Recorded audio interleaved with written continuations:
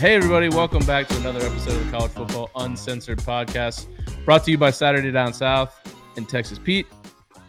I'm your host, Tyler Huck, and with me, as always, my co-host, Chris Marler. Chris, what a weekend. What a week.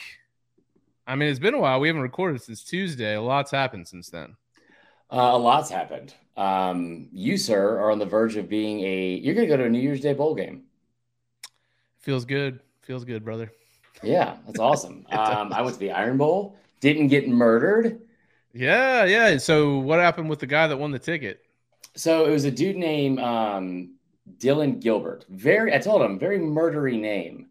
Okay. Like, very murdery name. Didn't murder me, which I really appreciated. And my mom did as well. He was great. He was awesome. He was just a dude that is from Anniston, actually, from like the same town my family's from. Big Bama fan. Goes to like Mississippi College, something like that. Just a normal dude. I will say I felt bad because I couldn't find the fucking seats. Oh god. They were very high up and I could not fucking find the seats. Do you want me to tell the Iron Bowl stuff now or do you want me to wait until the game? Because if it's like intertwines with the game, I guess we could wait. It was really cool just in general. I saw a few listeners and we had a listener. This was the coolest part. We'll open with this.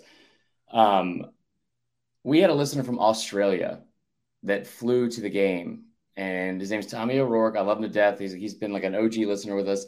He's like the original Texas Pete Dust. Oh yeah, okay, guy.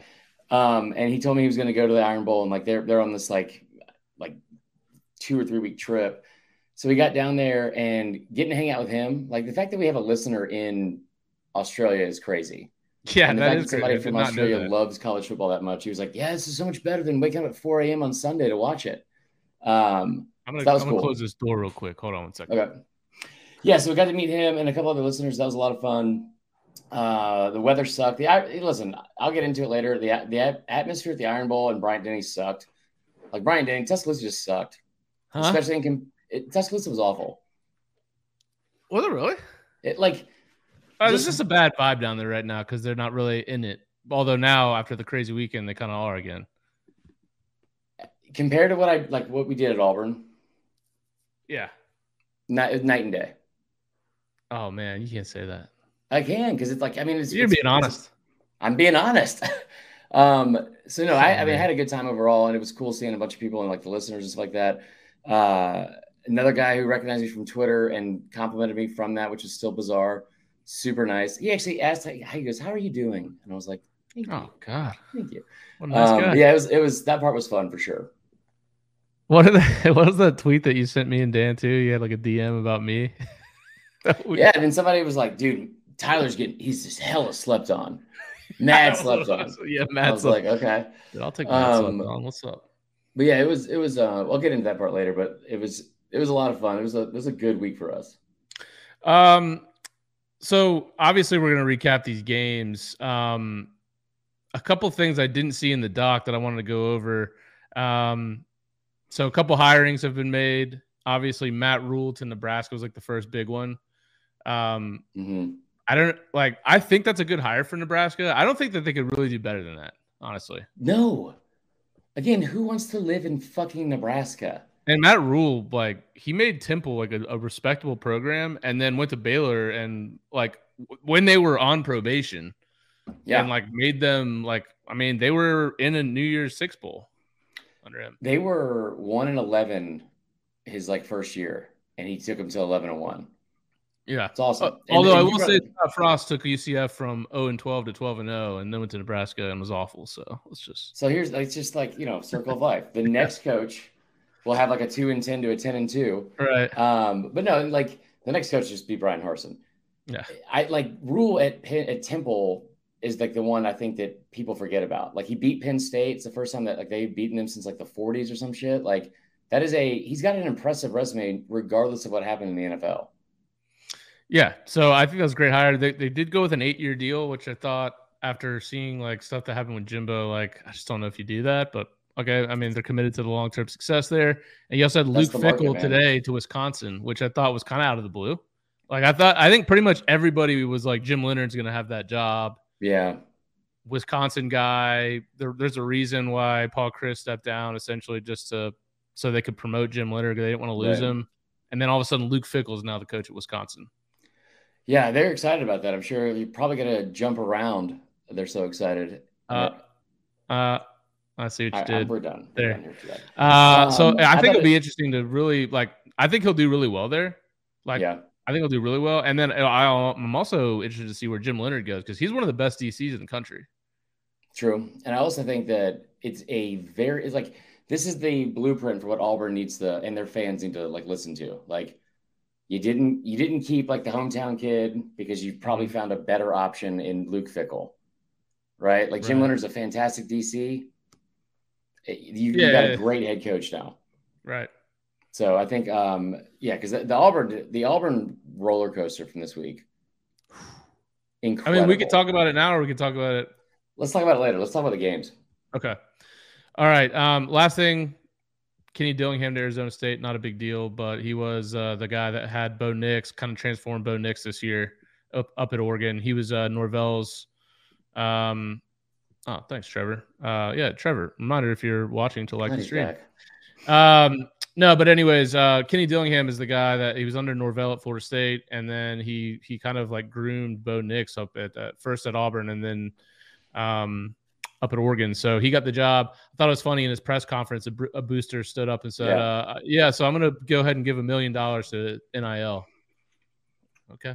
That's just where we're at now. That, when I heard that, my first thought was, that sounds like it was orchestrated. Sure. Yeah. And then 2, I would just pray to God that wherever they were, there was a Salvation Army attendant right outside the building, just ringing a bell, asking for spare change. And then that guy who just gave $1 million fucking dollars to a 4-8 program was like, so sorry, I have no cash. Yeah. I think Dillingham will do really well there. He's from Arizona. He had Florida State a lot in on a lot of prospects from Arizona that we shouldn't have been in on. We weren't good enough to land him, but him being from Arizona, he went to Arizona State. He's from Scottsdale. Yeah, he's 32 years old. He's going to relate really well to these kids. I think he'll do pretty well there. All right, let's get into the game. College in 2012, by the way. Yeah. Anyway. All right. So should we go chronologically here, or no? Let's start with the big game. Yeah, I put it in the doc. Yeah, that's right. All right, Michigan, Ohio State. I guess this was probably on the list of things that could have happened. I wasn't totally shocked. Now, it happened last year, so I was like, okay, Ohio State brings in Jim Knowles. They're ready for this. They've made comments that they want to be prepared for this game specifically. Yeah. Michigan went in there and roughed them up just like they did last year, 45-23. First win in Columbus since 2000. First back-to-back wins over Ohio State since 99-2000.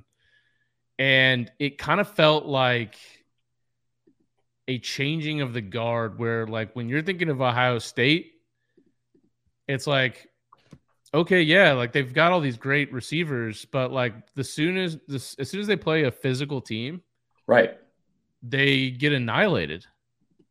They looked bad against Northwestern. Yep. And Northwestern's not a good team, but they are a physical team, usually under Pat Fitzgerald. They looked bad a couple weeks ago, and Maryland's not a physical team. Right. They were at home, and this was the game that everyone had circled for Ohio State. Ryan Day is a fiery guy. I remember in 2020, Ryan Day got caught on camera saying if they let us in the playoff, we play Clemson, man, we're gonna beat their fucking ass. And I get it because he's pumping up his team, whatever. They were 11-0. They were over a touchdown favorite to their arch rival, who hadn't played anybody. Starting running back was injured. You got a young quarterback in there. Oh, shit. Their road games for Michigan going into this was Indiana, Iowa, and Rutgers. You were built to win this game. Mm-hmm. You went right down the field on the first play of the game. So the concern for me, big picture-wise, the adjustments that were made from Jim Harbaugh and that staff versus what was made for Ohio State were night and day, and that's what won the game. And on top of that, more like Harbaugh and Day, am I right? No, night and Ryan Day, idiot.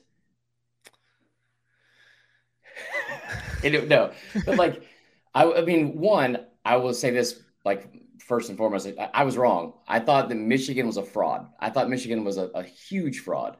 And I could not have been more wrong about that. Going into that game with the 74th ranked strength of schedule in the country, and they just took it to him, man, and beat the shit out of them, like going away to end the game.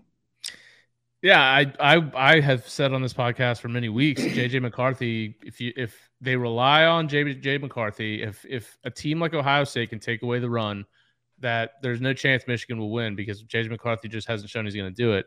Right. And that was Ohio State's game plan. And for the first 2 quarters, almost 3 quarters, Michigan couldn't run the ball. But JJ McCarthy was slinging the pill, dude. He was like, I mean, he was just launching it down the field. I felt like he was completing every single pass down the field. Did you see how like relaxed he was? And they kept him on the sideline.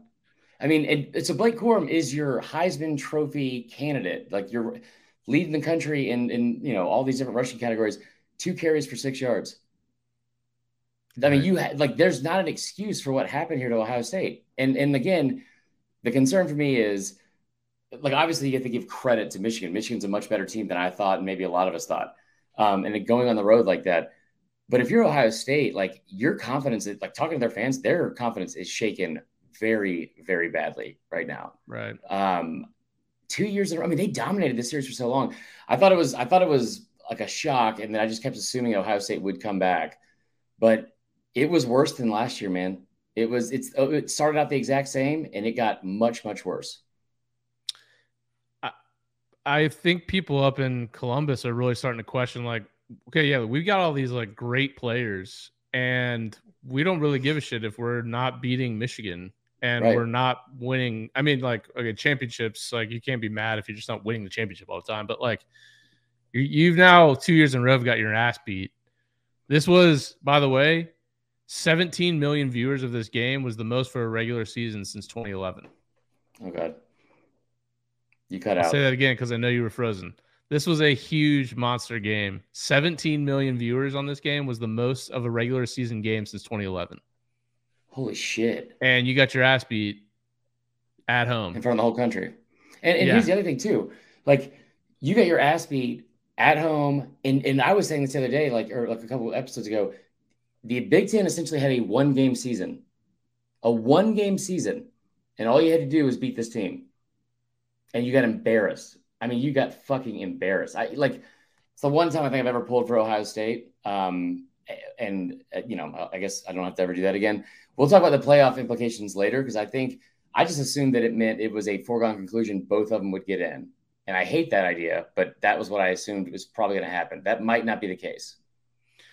Yeah. So obviously at this point, there's still a lot to play out here, because you've got USC, who I think is, I think people, they're kind of in the spotlight now because they're USC. Caleb Williams looks like he's probably going to win the Heisman at this point. He is. And he's had a really good close to the season too.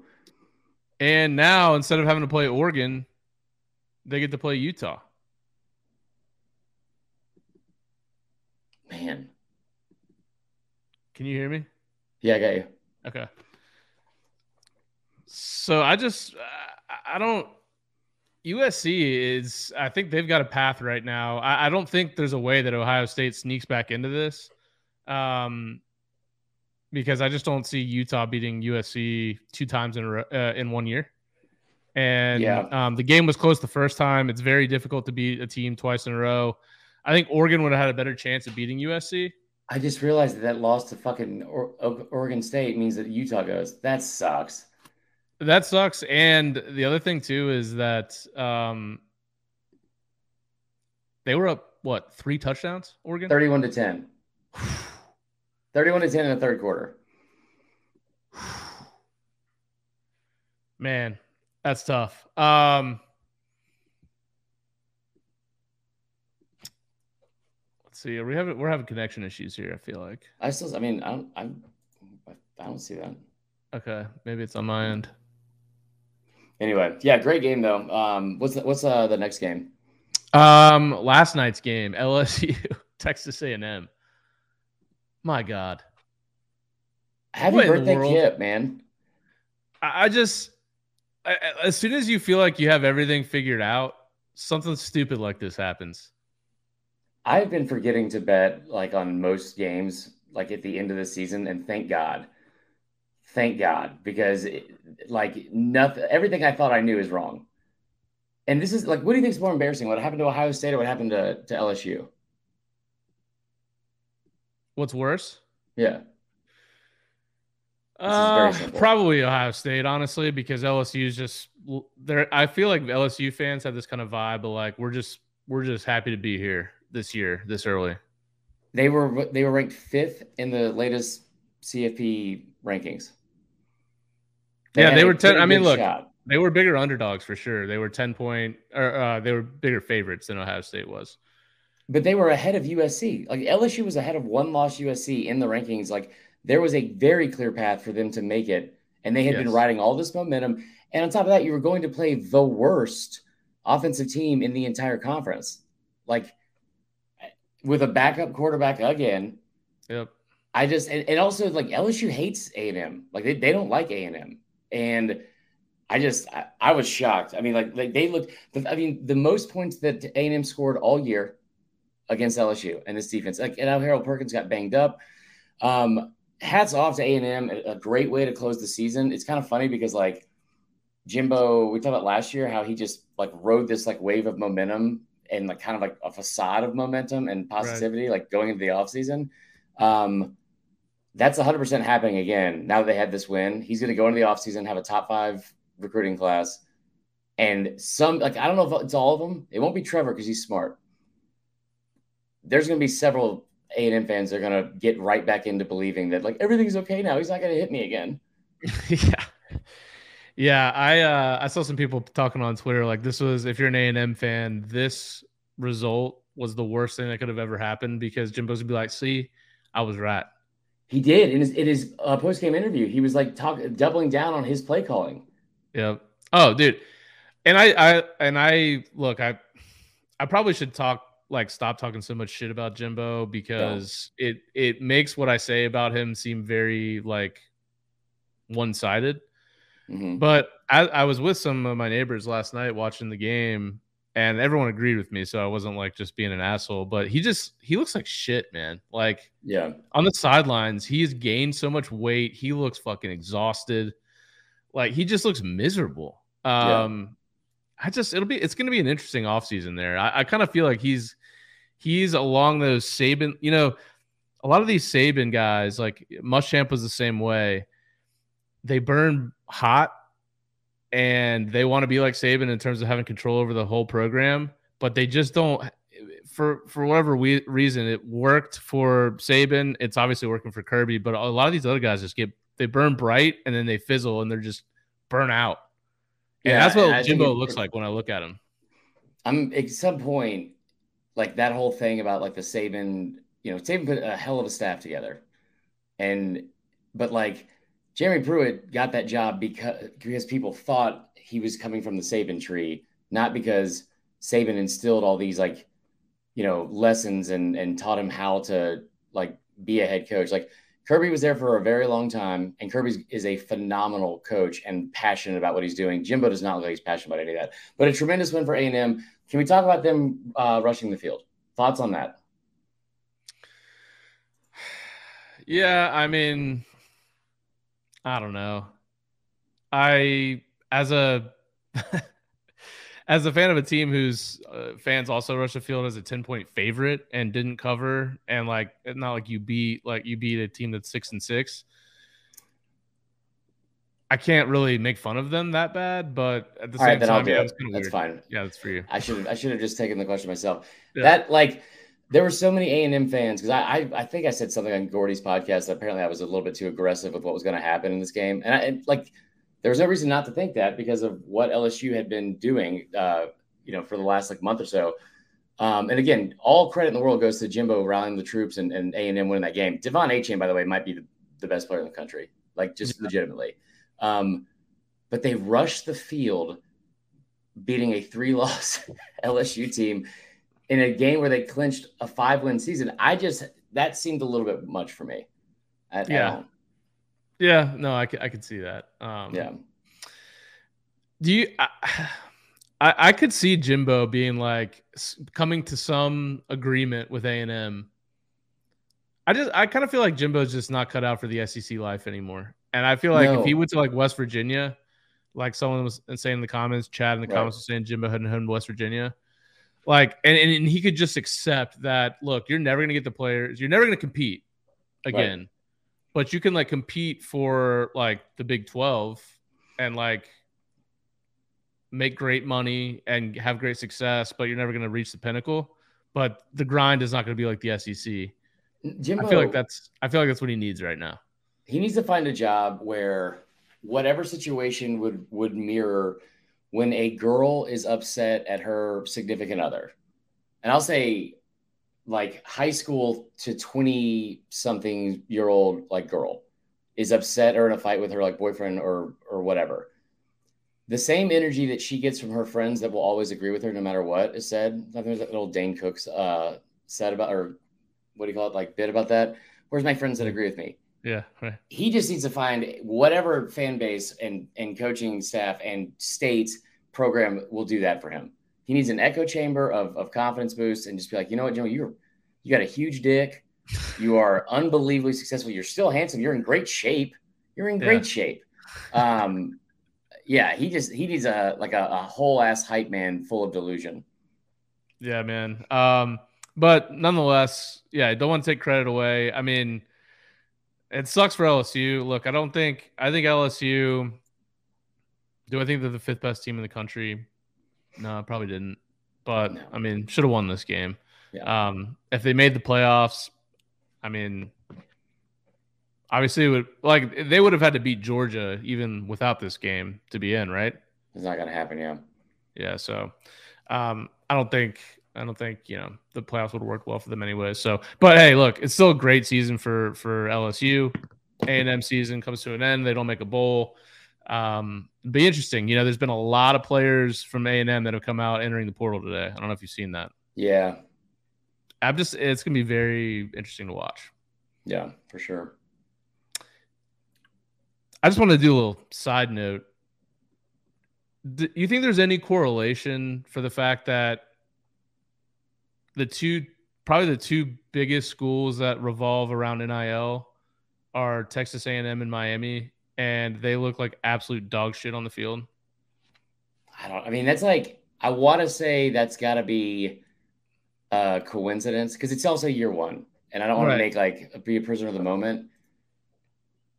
I think you just have, I mean, one, Miami is they haven't been great for a while, and they're also like have a first year coach. A&M is where your concern is. Right. There's just not as much excuses. I mean, you can throw Bama in there too with like the NIL stuff and also in the transfer portal. But anyway, what's the next game? Yeah. Just a little Florida State action, Put that up there for you. You know how it do. Wow, this game was insane. Didn't expect it to be. I expected it to be a blowout. This is what happens when I get confidence in my team. But hey, look, I've never seen you do that. I know.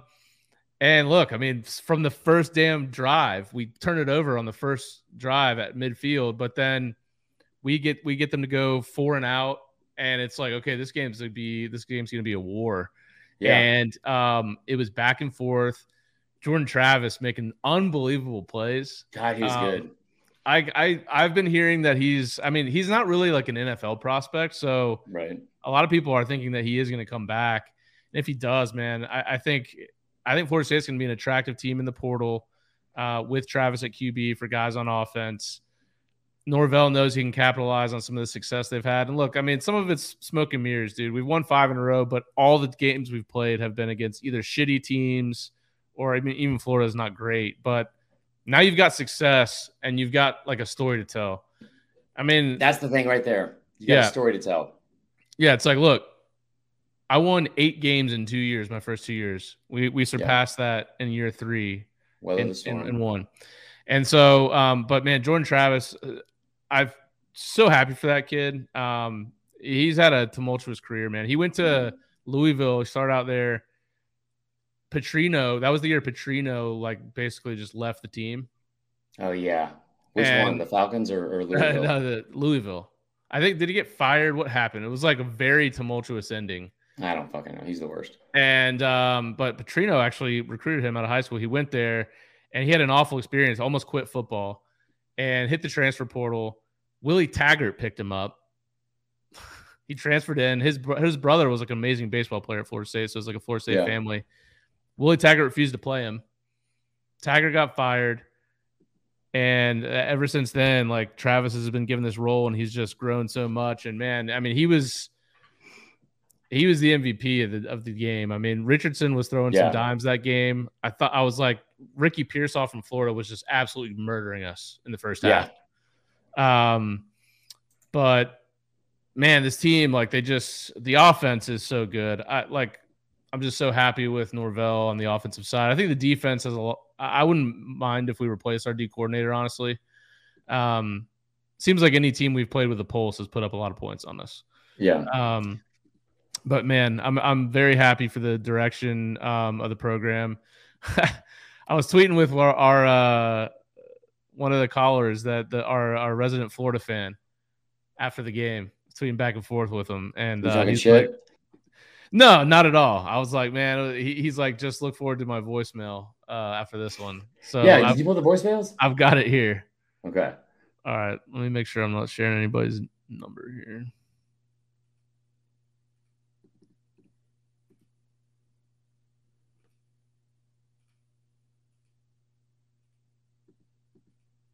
All right. Tell me if you can't hear it. Hey, what's going on, guys? This is your Florida resident after this fucking loss after this goddamn game. One of easily the worst referee games I've ever seen in a long time. That was the whole thing. Refs did not call anything against Florida State. Oh. Outside of that bullshit pass interference, I will say whatever. The pass interference was some bullshit. Yeah. But Florida State held on 90% of their run plays. Obvious. If I can see it from here, I know for sure they can see it from there. SEC crew. They missed the base. I'm so over this shit. Napier called one of the worst third quarters I've ever seen in my entire life. I will agree with that. Throw the whole fucking team away. Fuck the bowl game. Fuck all this shit. We lost to this trash-ass Florida State team. Fuck! I'm sorry. Hey, Tyler, nothing against you, brother. You all right with me. You're one of the cool Florida State guys. You all right with me. Congrats on the W. The rest of your Florida State people, though, I want to punch about 6 of them in the face right now that I can think of off the top of my head. Mm-hmm. But, nevertheless, congrats on the W. I can't wait till the game comes back to Gainesville next year so we can beat the shit out of y'all, and hopefully the refs will give us the same calls or non-calls that they would give y'all. Whatever. And, hey, congrats on your 9 or 6 or however many wins y'all had. It is what it is, man. Whatever. All right. So I love that dude. I always will. Yes. We got a few things we got to address here. Trevor Garza was going off in the comments about that we're ignoring Tennessee. We're not ignoring Tennessee. It was just an offhand comment about A&M Miami. Like, that's a good point about Tennessee and the money they've spent. It wasn't intentional. We just forgot that for a minute. It was not intentional. Now back to this thing. I'm so fucking over this season and all of the comments about, like, I am over like how bad the refs have been, especially in the SEC. It's been really bad. It was bad in the Egg Bowl. The next game we're going to talk about. It's been bad a lot of times. But I'm so fucking tired of that being the excuse for fans. And I admittedly didn't watch this game, so I'm not saying that like this guy's also, I love him to death. He's not, seems like he's as funny as the voicemails are, one of our more measured and like, reasonable listeners. But yeah, I mean, like, it seems like that's like the go-to for everyone now. Yeah. And look, I mean, I thought Florida State fans were just as mad about the calls. I mean, it was bad refereeing, no doubt. And I'm going to say one thing about the game that had me a little concerned, and I hope Florida State addresses it. Florida won the line of scrimmage on both sides of the ball. Their O-line was destroying our D-line. Like, we just don't have big enough players. And that's something if they want to compete at that level long term, they're going to have to get better on the lines. But You guys did not lose because of the refs, my man. Let's be real honest here. Yeah.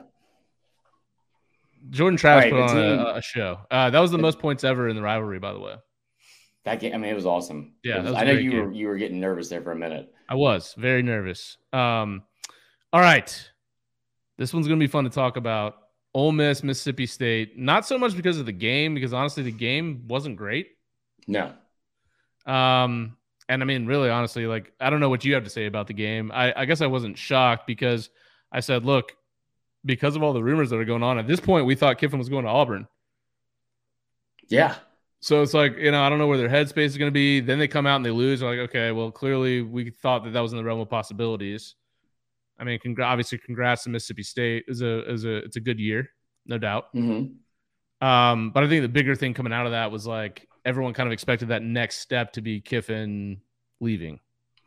I thought there was a foregone conclusion, and we kept talking about. Hey, what's going on, guys? Oh shit, my bad. Florida resident. Now you're trolling, dude. I thought that the way they performed against Arkansas, that is what made the most sense. The two biggest reasons for me was the way they looked against Arkansas, and the fact that the contract issue that they were going to have, because in the state of Mississippi, if you're a state employee, you're not allowed to have such and such amount you can't have a contract or whatever from your employer from over 4 years. Both of those things didn't matter at all, apparently. But also, this ended up being another Lane Limson at the end of the year with a bad finish. Like Mississippi State, you were at home against this team. Right. I mean, they were 11th in the country a few weeks ago, and now you're finishing the season and listen, Mississippi State's a better team than people give them credit for, and that defense played great. The refs were bad in this one. And I continue to not understand why they are inserting themselves into games as much as they are, and also key moments. Well, here's the thing. I mean, especially with college refs, these are not their full-time jobs. I mean, right. A lot of refs. I mean, I think that's true in the NFL too. Like, wasn't Ed Hockley like a big-time attorney? No, he was a bodybuilder. Well, yeah, that too. But I think if college, which it clearly is, if college is going to get into this world of eventually betting and things like that, getting right. huge in the betting scene and being involved like the NFL is with DraftKings, you have to employ better refs at this level. It's a joke, man. It is across the board. I mean, there's nothing worse, honestly, than college basketball refs. I can't even watch college basketball anymore. But I understand that one because it's there's so many. There's right 340 Division I basketball teams. Yeah, and all that matters is the tournament. No one gives a shit about the regular season at all, for the most part. But yeah, especially as big as college football has gotten, I just can't believe, the refereeing is at this level. It's just it's insane. Did you see the play that I'm talking that had everyone so pissed off? No. So basically what happened was there was a pass from Jackson Dart that was behind the line of scrimmage. He was just hitting Quinshon Judkins out in the flat. And it looked like it was, I didn't even notice it being questionable when it left his hand. It's incomplete because it's a little bit out ahead of them, and they blow the whistle immediately. And the Mississippi State player picks it up kind of just casually picks it up. And then at some point they started reviewing the play. I didn't know why. I didn't know if it was a challenge or what, but they're reviewing whether or not it was a lateral pass. It was behind the line of scrimmage, and they go to review and it was, but the play was blown dead. And I feel like they ran another play or something weird with the way they described why they were reviewing it made zero sense. And the guy in the booth, whatever his name is, the SEC head of officials or ESPN head of officials, whatever it is, could not have been more confused. And he's what are we fucking doing right now?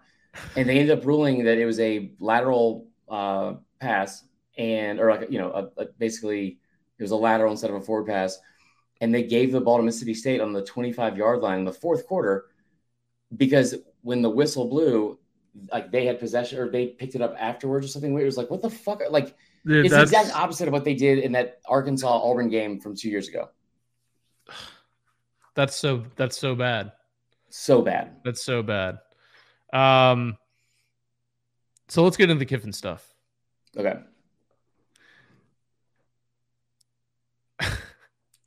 At some point, like before it actually came out that he was staying at Ole Miss, I was like, if he is tweeting like this and then eventually leaves Ole Miss, he's the biggest asshole of all time. Ever. Just, you guys about like the biggest piece of shit gaslighting like dude ever. And to be, you know, to be fair, he didn't do that, and he got himself a new contract that I don't think he's signed yet. But yeah, like like on Tuesday, I remember recording this podcast and a few other interviews, and I was like, he's gone. Like, he's definitely gone. And then Wednesday, you hear these rumors that, oh, actually, he might stay, and it might go to Hugh Freeze now. Right. And then you're like, no, there's no way, because the new AD for Auburn was at Mississippi State and had some hand in getting him under investigation from the NCAA. Shut up. Did he really? Dude, he also like tweeted like something from Liberty. Did you see that? No. He retweeted it was like a video of Hugh Freeze saying goodbye to the seniors on video, and he retweeted it. He said like tears or something like that. Unfucking real. And by the way, like all of this is gonna somehow like he is in a couple of weeks. You're gonna like ask me what their record was or something, or they'll have their bowl game, and I'll be confused why it's not a New Year's Day bowl game, and I'll have forgotten they went 1-4 to close out the year. Yeah, I still think Lane Kiffin will leave Ole Miss at some point. Yeah, at some point for sure. Yeah, but I mean, some point soon. I think there'll be some big. Now, if I don't know. Let's see. Like, I think Auburn's a better job than Ole Miss. Right. But I could also see him thinking to himself, okay, like if I can just continue my success here, get some like stud quarterback in the portal or something, and like take us to the next level, then I'll be able to get the next, like the bigger job than Auburn, which is whatever job will come up. Bama. Yeah, Bama maybe, or whatever. I mean, who knows? But here's the other thing too. The Kiffin thing, squash that, because that's not like in the rear view. So you went like just from last week, you had Auburn fans convinced they were getting Kiffin. This is like a week after they were convinced they were getting either Kiffin or Deion, and like motherfucking everyone like online about the trolls that like they went so far out of the way to troll Ole Miss about how they were stealing their coach and how, you know, they're a better program, blah blah blah. And then on top of that, so bad, like it got like the delusion was so set in, and like everything was so set in stone with them, that they were talking about who they were going to take in the transport, how Quinshon Judkins was definitely coming. Like Tank needs to go pro because they're going to get Quinshon. And I was like, this is outrageous. And now you're talking about like they're going to go to Freeze. And I think Freeze is a better hire than Lane Kiffin. I do. Because just from like talking about big, God, Jesus Christ. If you're talking about looking at those two resumes on just what is Kiffin's big win, I don't know what it would be. Yeah, like besides his like late night escapades. I don't know. So, I mean, and I don't either. I don't. You're better. I mean, I don't know. You're better with the memory on that kind of stuff than I am, but so I think Freeze would be like a good hire on that. But there's also so much stuff that's happened with Freeze, like because like from like the 30,000-foot view, it's like, oh well, he just he cheated at recruiting a couple of years ago and whatever, and we've moved on from it. But like he has not done a very good job of like laying low at all. Like the DMs that have come out. So yesterday, like, and this is like from an actual source. Oh my God. Look at this. Tears on Jesus Christ, Lane. That's incredible. Liberty fault. So this is from like an actual person close to the program that told me this, right? And I saw this with my own two eyes. When they announced it was going to be Hugh Freeze, like they had been in discussion with him, whatever, on game day. There were so many people outraged by him getting the job potentially because of what it meant with his, like he apparently had some like very bad situation where he like DM'd somebody who was like openly talking about like how she was like bringing forth like a rape case or a rape charge against someone at Liberty, and he DM'd her something that was just like not at all close to like not only not reading the room, but also like not your place to say something, completely like out of line. All this stuff. Isn't there AD from Baylor? I had no idea. That was the big thing, is the AD came from Baylor after like he was let go because of the rape case. He's at Liberty now. I could be out of line on this, but I thought I was listening to a podcast recently, like just today, that was saying that's like a huge holdup. Obviously, is like Hugh Freeze was in this girl's DMs being like, he's a man of Jesus, like right. Ugh. So anyway, God. so Scummy there were guy. so many people. One of my friends wrote an email to the president of the university, and at the halftime of the Iron Bowl, he wrote her back and responded to it and said that there was over 1,000 emails that were sent from Auburn, like graduates and fans and family from that day. And then also went on to say that there was nothing, there's no association with Pete Thamel at all at the university. There's not a single person that would have like fed him that information. Like he has no association or ties like to the university. This is a very weird thing. Like I think they might have like Yelp reviewed their way out of hiring him yesterday. Well, yeah, I mean that the Chad brought that up in the chat. Auburn fans are going to Shiano the Freeze hire. Yeah, same thing Tennessee did. Yeah, I don't know, man. So where are they going to go if they don't go Freeze? What are they going to do? Hire Cadillac? I like the latest thing I heard is they interviewed a couple of different people. They're not going to hire Cadillac. Dion could still be in play. Brett or Jeff Grimes or Brett Grimes, whatever his name is. I don't know. Just get fucking Bruce Pearl to run it. Who cares at this point? What if they win Bill O'Brien? I bet you were pissed when Georgia Tech didn't hire Bill O'Brien. Did they hire somebody? Willie Fritz from Tulane. Oh, that's a good move, I guess. Yeah. Well, some people are saying it's not official. Some people are. Okay. All right. But yeah, it's I don't know. So that happened. So Lane staying at Ole Miss. We go to Auburn. So let's transition into the Auburn-Alabama game. You were there. Not really they covered the spread, which I called, but not really a fantastic game to watch. I mean, anytime you beat Auburn, it's a fantastic game to watch.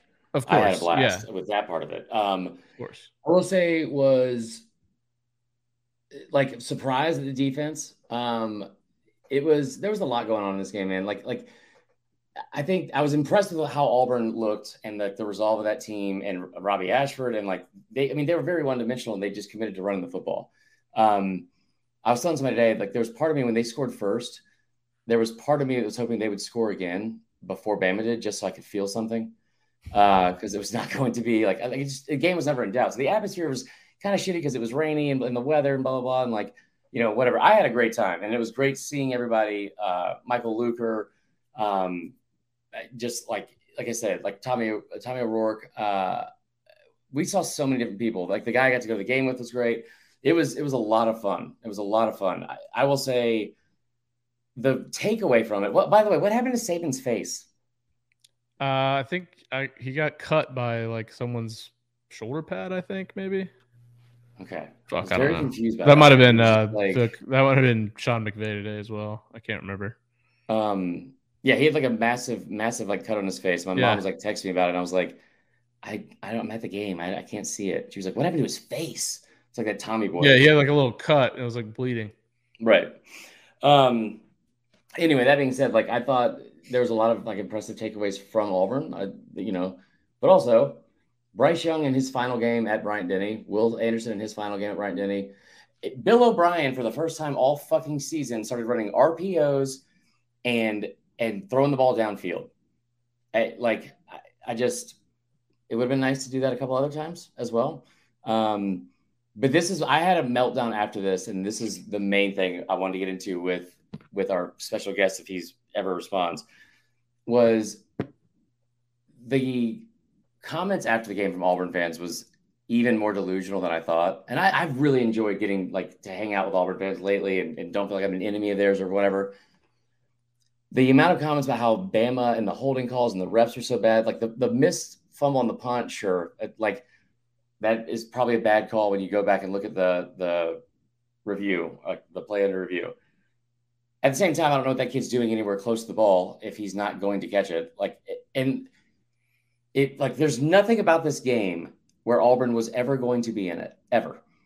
And so there's been several people like that had like takeaways today, like even like in the media, which was, it was a shootout there. Like Bama looked like uninspired, looked bad, blah, blah. Like I don't know if I'm like cut out to have Saban ever retire, because like I didn't think the season was that bad.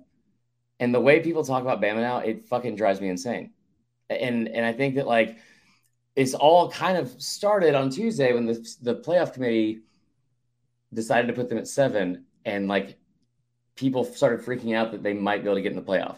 So here's the deal. This is what I want to like talk about with Graham Coffee, but he has not responded. We're going to bring on my buddy Josh Hancher here in a second. Alabama's not going to be in the playoff. They don't deserve to be in the playoff. They don't have a good enough resume, a good enough win, or a best win. They do not deserve to be in the college football playoff.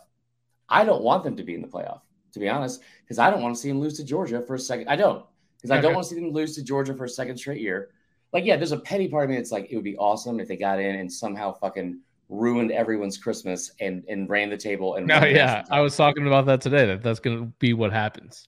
It would be awesome.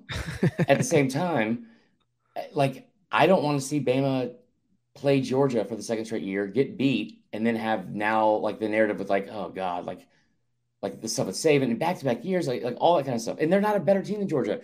Like, I don't think that they're a better team than Georgia. I don't know if they would beat USC, but outside of that, I don't know who else you put in front of them that really tells me that they would not beat them. Like, I think they may lose to USC. I have zero doubt that they would beat Kansas State, TCU. Zero doubt that they would beat Michigan and anyone behind them. So if we're going to argue about this whole thing, because again, they should not be in the college football playoff, but who has a better resume behind them? Outside of those 4 teams, USC, Michigan, TCU, and Georgia, who has a better resume behind them? USC. They're ahead of them. Well, in the case that Bama made it over them. Okay, so I'm saying if they lose in the conference championship game, like you're talking about right now, straight up as the rankings sit. Well, Oregon was 8, right? They're gone. Mm-hmm. Who's 9? Clemson. Clemson was 8. Clemson, they're gone. Yeah, I mean, at that point, it's just like, okay, they're probably ranked exactly where they should be right now. And again, this whole thing about like, well, who's their best win? Like they've looked bad all year. You have 2 losses by 4 total points on the road against top 10 teams. Both of them came on the last play of the game. Both of them. And bad is very subjective. It's it's not a subjective point. Bad for Bama's standard of like being undefeated or 1 loss every year. Right. Yes. You're probably right on that. But they'd still probably beat every team in the country outside of Georgia. Right. Now, they could also lose as compared to their past. They could also lose to a lot of teams behind them. Could. I just think that this like what I've noticed now, because the whole thing is that their best win flat out is against 8-4 Texas. Texas is a top 20 team with one of the best offensive players in the country. And they beat them by 1 point on the road the second week of the season. Now, everyone in here that's watching this right now, I don't know every single person's fan base, but I think I know most of them. All of you at some point have seen how difficult it is to play on the road now. Georgia, Mizzou, and Kentucky, those are not tough environments, but it's tough to win on the road. Mm-hmm. You know, like LSU, you lost to A&M last night. It is difficult to do that. Bama played 5 teams this year that were ranked at some point in the season, or at the time that they played them in road games. Arkansas, Texas, Tennessee, LSU, and Ole Miss. So I don't know anyone else who's played that kind of schedule, and they have a top 10 strength of schedule in the country. I don't know anyone else that's come close to that. And I don't understand why the whole best win thing, I knew Bama was never going to get credit for beating, beating Texas. But the whole thing about they had their backup quarterback in and blah, blah, blah. They had their backup quarterback in, but the moment you start talking about that A&M game, it was a close game that they should have won by 20 or whatever. No one mentions the fact they were missing a Heisman Trophy winning quarterback and playing a backup that had 3 turnovers. Like the goalpost moves so much with this team and this program now that like all of the bias that people keep talking about, they get all the calls, like the committee, like blah blah blah. All of the bias is so far skewed that it's like you're even worse than the arguments you think people are making for them. Like the bias you think people have for Bama is far less than the bias people have against them when they're making these arguments. And that's all I have. So essentially what you need is TCU to lose to Kansas State, LSU to get destroyed by Georgia. They don't even have to be destroyed, really. And USC to lose to Utah. And Bama's in the playoff. Or is Ohio State in the playoff? What in the comments, what do you guys think? I think at that point you got to go Ohio State. You have to. Yeah. You have to. So really it would be tough unless like Michigan would have to lose to Purdue. Like it would just have to be like I don't know. Could Bama even get in? Yeah, there's probably a way, but but also no, there might not be a way. And like Willie Gray asked the question, he goes, what are we debating? Whether they're the 5th or 6th best team? No, like there's the argument like against them going to like be in the top 4. TCU should be a shoe-in at this point, no matter what happens on Saturday. If USC wins, they should be in. If they lose, though, I don't see what Ohio State has. What's Ohio State's best win? At home against a 4-win or a 4-loss Notre Dame team. Penn State? Did they beat Penn State? Yeah. All right, I guess Penn State's like kind of good. Okay, so that would be the most impressive win. Well, yeah, Penn State's 10-2. They were ranked number 11. They'll be in the top 10. It's a good win. But all the games that people have that have brought up, that it's like like they barely beat this team, they struggled against this team. You watch them play against Maryland. Penn State's not top 10. They're ranked actually 11th. Well, now they are. Yeah. Because Oregon, well, they will be. Oregon and Clemson will drop below them. Yeah, that's all. It was very surprising to me, like you're talking about the playoff, because I think that like I don't understand like why the sky is falling and this whole thing. Like putting in Bama with 2 losses and not winning their division, and that's why it won't happen. But the overreach for why they're not good enough to be in the first place is fucking bullshit. That's just bottom line. Like it's not like they should be at 5, like unequivocally. I think that's anyway. I'm just fucking tired of it. And the penalty thing, Jesus Christ, we gotta get some new material, guys. There's a couple that you missed in the doc. I think a big one, obviously, is Clemson, South Carolina. Well, yeah, which is man, congrats to the Gamecocks. I mean, I don't have the stat in front of me, but I can't remember the last time they won in Clemson. It had to have been a while. It had to have been like when Spurrier was there. They beat him 5 years in a row when he was there. But as I'm reminded a lot recently, 2012 was a long time ago. Is that when it was? I think 2012, 2013. I mean, that's about when Spurrier left, right? No, he left in 2015, middle of the year. Clemson only 336 total yards. DJU sucks. Yeah, man, he's just not good. And this will be his last game at Clemson. I'm sure he'll transfer. To where? Probably back to the West Coast. Like I was thinking he'd be good. Like he could probably be decent at a team like Oregon or like UCLA, where they run the QB a lot. Like Clemson doesn't run the QB a lot with him for some reason. They try to do it way too much, man, in my opinion. I don't get it. Or yeah, maybe I don't know. I just he's shot at Clemson. Like he's not gonna he won't be the starter next year. But nonetheless, I mean, great game from South Carolina. You know, Rattler back-to-back good games. I mean, he did throw that pick 6, I guess, but 360 yards, 2 touchdowns. He did have the 2 picks. Wells Jr., monster, 131 yards, 2 touchdowns. Man, this was pretty shocking. I thought Clemson was going to handle this one pretty easily. Yeah, especially with how it started, huh? Yeah. I mean, and they've dominated this. Hold on, we have our guests sitting in the lobby. So they've dominated this series like as of late. Like I just kept thinking that at some point they were going to run out of steam. Like at some point, South Carolina was going to run out of steam because it like what an incredible job from Shane Beamer, man.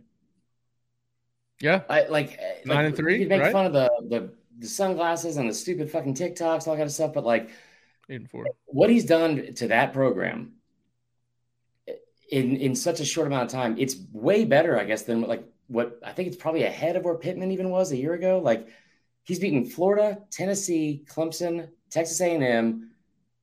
Who am I forgetting? Kentucky. Yeah. I mean, so just an incredible job from him, and also an incredible job from this team because they were down double digits multiple times in this game. And who was FaceTime this? They were down double digits multiple times in this game on the road, and Spencer Rattler did not look good early. And we all know about Clemson's defense, blah, blah, blah. My favorite thing maybe that happened all season was watching Clemson run that stupid fucking trick play on their special teams, like kick return, where they did like stuff like the annexation of fucking, it wouldn't be Puerto Rico because it's Clemson, so it'd be the annexation of like podunk, what the fuck ever. And they huddled up and then switched the ball like 8 times. And then as soon as he fucking like got free, he fumbled just egregiously. I mean, like it's hard. He fumbled so fucking hard. It was incredible.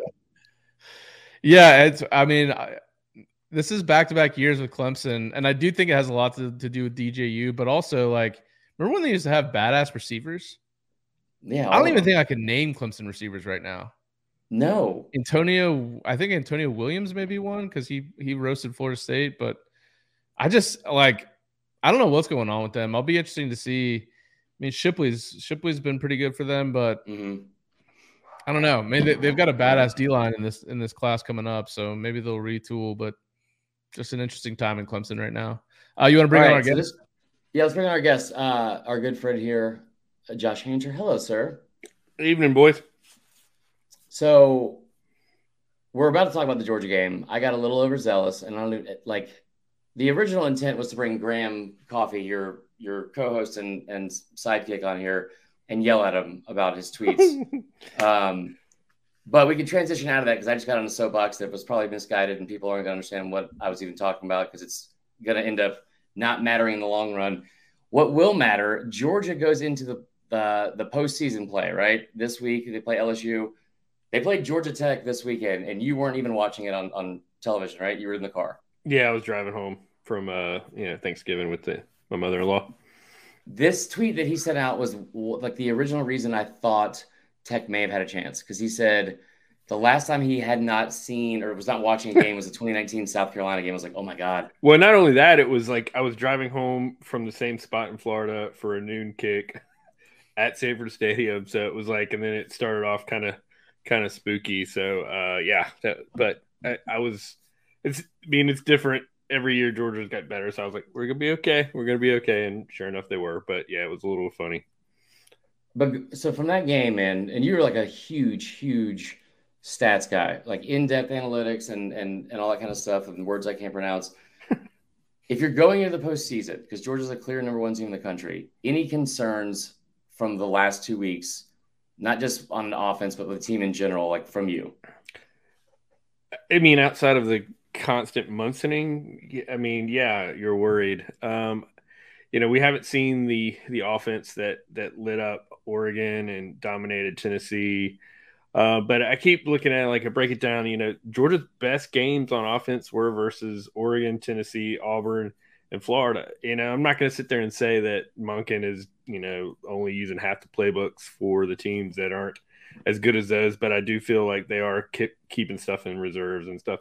And the Mississippi State game was interesting. We had, it was the first road game in a month, I believe, at night. Tough. Yeah, and it's a good defense, and they took away the run, and Georgia had 58% success rate passing the ball and scored 45 points. So I think, and I wrote a blog post on Dog Central about it, saying Monken's going to Monken. He's going to, he said it in the preseason press conference when he was allowed to talk. He didn't talk during the season and stuff. He said, "I'm paid to put up points," and that's what he does.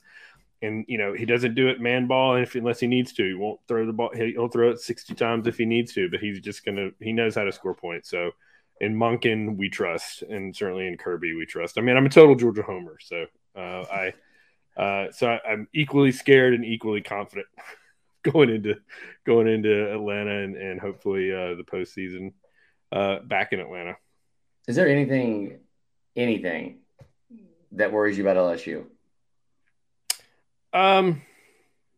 Like besides alcohol poisoning and I mean they're a good team. They have ups and downs. I mean they're I put out a stat on Twitter today that showed we should we're the better team on every metric there is. I guess if Jayden Daniels can get the run going, and we are a little suspect at the edge position with Nolan Smith out, and Chaz Chambliss, who's been playing in his absence a lot, has not set the edge. And if inside zone and RPOs are working for Daniels and they get a bunch of drives going and we stumble on offense, there is definitely a script that Georgia could have trouble and even lose that game. But I think we're better than that. I think this is a better coach team, more disciplined on offense and defense than we've seen. Even maybe, no, I'm not gonna say last year was elite, but we just had a bad game in the SEC championship for whatever reasons it was. But no, I'm not too worried about LSU. But they're a good team, and Kirby's only lost. LSU, Ole Miss, and Texas are the only teams that Kirby's played that he hasn't beaten. So it'd be nice to get that monkey off his back. So let's just assume, for the purposes of the conversation, we'll just assume that Georgia wins next week. I know you probably would never want to say that, but what's the team that's on the precipice, either in the playoff discussion right now or maybe on the precipice, like a USC, even like we were just talking about? There would be a crazy scenario. I really don't think there's a scenario where Bama can get in, honestly. No, again. But is there any team that you would rather face, or maybe any team that you fear could give Georgia problems in their weak areas, the few that they do have? Oh, I think USC poses a tremendous. I think USC is a team that Georgia would be. I mean,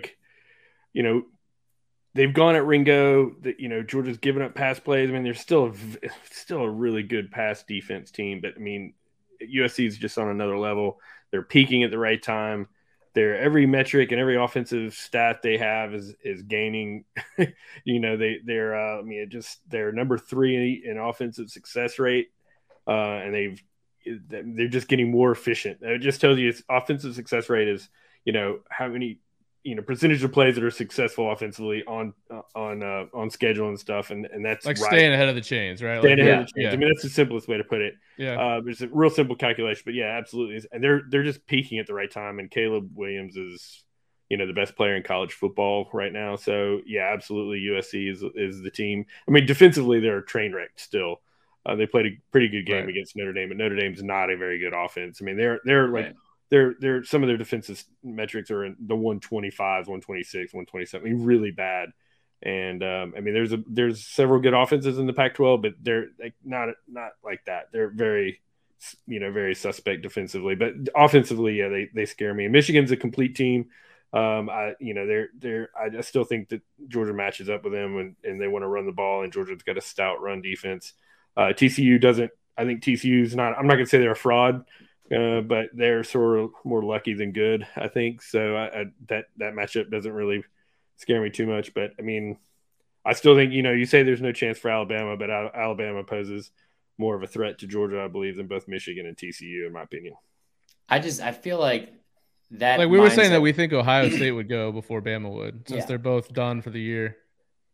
Yeah, I think so. I don't think that the committee is going to drop them past Alabama. So I think, it's kind of moot unless total chaos happens and TCU gets blown out and USC gets blown out and Caleb Williams gets hurt or something, but even then, I mean, they're not going to put 2 teams that didn't play in conference championships into the playoff. And that's what it would take for Alabama to get in. I think that with Georgia fans, there's some that have they would love to play Bama, and deservingly so, because they would beat Bama. And I get but there's also, I think, this PTSD trauma that like sits in like the belly of like Georgia fans for some that are like, man, if Bama gets in, like that's like that would be the nightmare, right? Like that would be like the 2017, even though 2017 they were undefeated or they were like 11-1. That like I just don't think that I think Georgia has surpassed them so far at this point. Like I don't think the fans are, but I think that's definitely some for me personally, and I think there are a lot of fans that don't want to see Alabama in a win or go home. But I don't think the players give two cents. I mean, I think the players are they don't. Alabama's just another team to them, and I think that's the difference now is the mindset that Kirby's got in there. So for me personally, yeah, I'd be pretty freaked out to play him again in a especially a 1 versus 4, but. Yeah, I didn't mean to interrupt you there, but I definitely think the players are locked in. Yeah, we had somebody in the comments here say, I guarantee that they were probably working on the LSU game plan last week, and that's probably why they look so bad against Georgia Tech. Georgia Tech should, oh my God. I loved watching it. It cost me a lot of money in that first quarter and first half, in those bets like that. But last question for you. The job that Kirby has done this year, after losing 15 players of the draft and still having so much success on both sides of the ball, especially on defense, should he win the SEC Coach of the Year? I know the award doesn't matter. It's like a afterthought for most people, but like, does he deserve it over everyone else? And why is the answer yes? Absolutely does. He's undefeated. I mean, he destroyed Oregon. He beat the best team, number 1 team in the country at the time, and did it decisively. He's managed injuries. He rebuilt a defense, and the defense literally picked up where the last one left off. I mean, you just just scroll over here with defensively. They're 4th in success rate allowed, 8th in yards per play allowed. They have a negative, EPA, which is a stat head thing. I mean, they're top 5 in every defensive metric there is. I mean, and that's after losing 5 first rounders. So I don't know how anybody could vote for anybody other than Kirby unless they turned in their vote 3 weeks ago for Heupel. It's just a no-brainer. I mean, Beamer's coming in strong, but still that's a 6-win team. So, we're gonna be me and you are gonna at least do something. I'm not sure what Tyler's schedule is gonna be this upcoming week, but we're gonna do an SEC championship preview and going over some of the in-depth stats like that.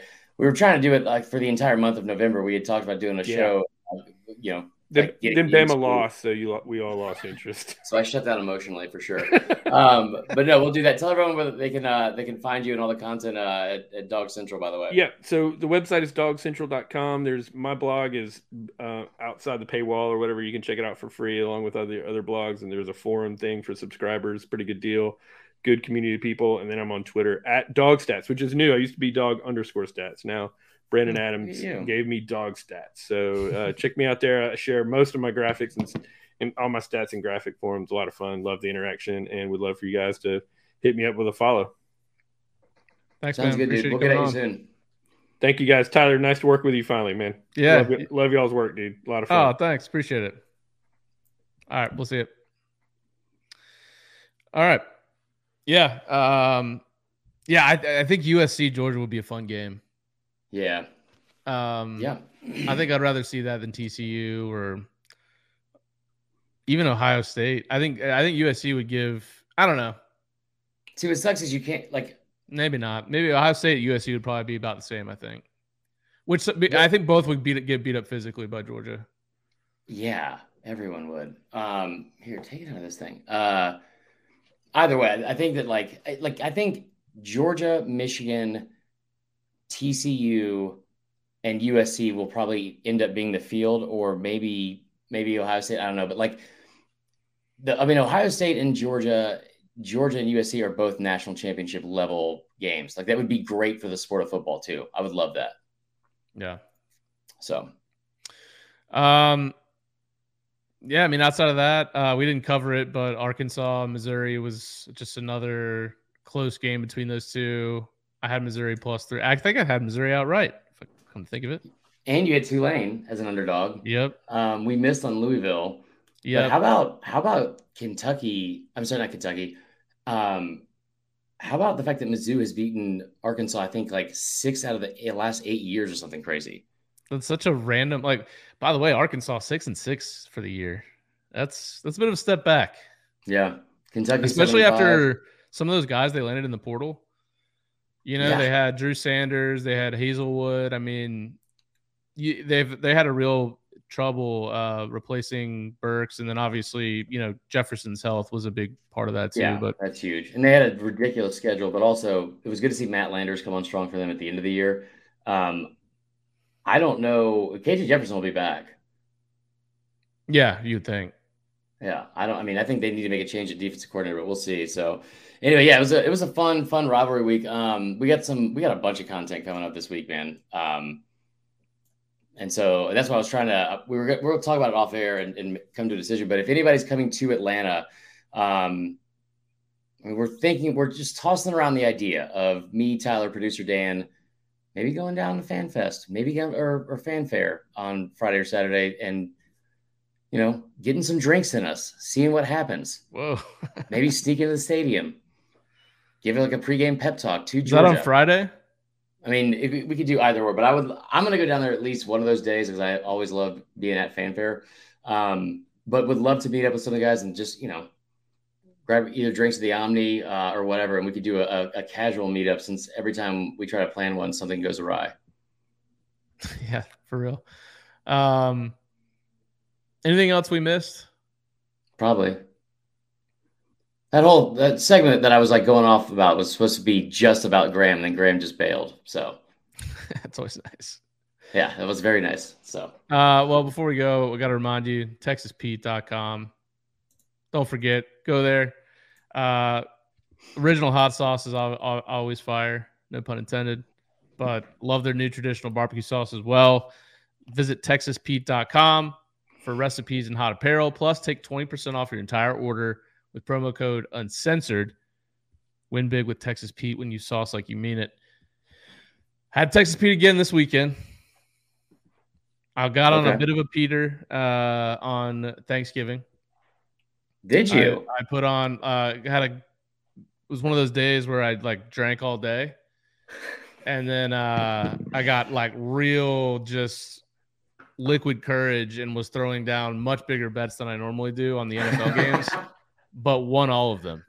Shut up. So that's awesome. There was only two, but I won both of them, and they were much bigger bets than I normally put down. So, so I was on a little bit of a Peter there for Thanksgiving. Also, take a little Texas Pete on some of the leftovers. Wasn't bad either. Tell you that. Dude, that Texas Pete sweet heat whatever barbecue was incredible. So, well, yeah, man, we've been recording for an hour 20. It's been a longer one than we're normally doing, but this was fun, man. This is like coming down the stretch here. Like, imagine if TCU loses to Kansas State, or imagine if USC loses to Utah. I mean, it's going to get wild this weekend. There's a lot of good games. Yeah. 11 bowl eligible teams from the SEC. We might have to do a bowl pick'em or something. We got a lot of stuff. Yeah, we definitely need to do a bowl pick'em, no doubt. So we got a lot coming up this week as far as coverage of the SEC game as well. As always, tune in to Saturday Down South for all the content. Of course, tell people about College Football Uncensored. Best thing you could do for us to grow this, like this video, subscribe to it, hit the little bell so you get notifications when we go live. So you don't even have to set a reminder. It'll just pop up right on your phone. Mm-hmm. It helps to comment. And so you're commenting here, but if you comment on the videos, that certainly helps us as well. And then, of course, the podcast version, go give us 5 stars or wherever you listen. Give us reviews. It'll help grow the show. And, you know, we're trying to go to the top here. So anything? Yeah, by the way, we got a new 5-star review, but we'll do it on the next episode for sure. We appreciate that, y'all. Yeah. Anything else before we let everybody go?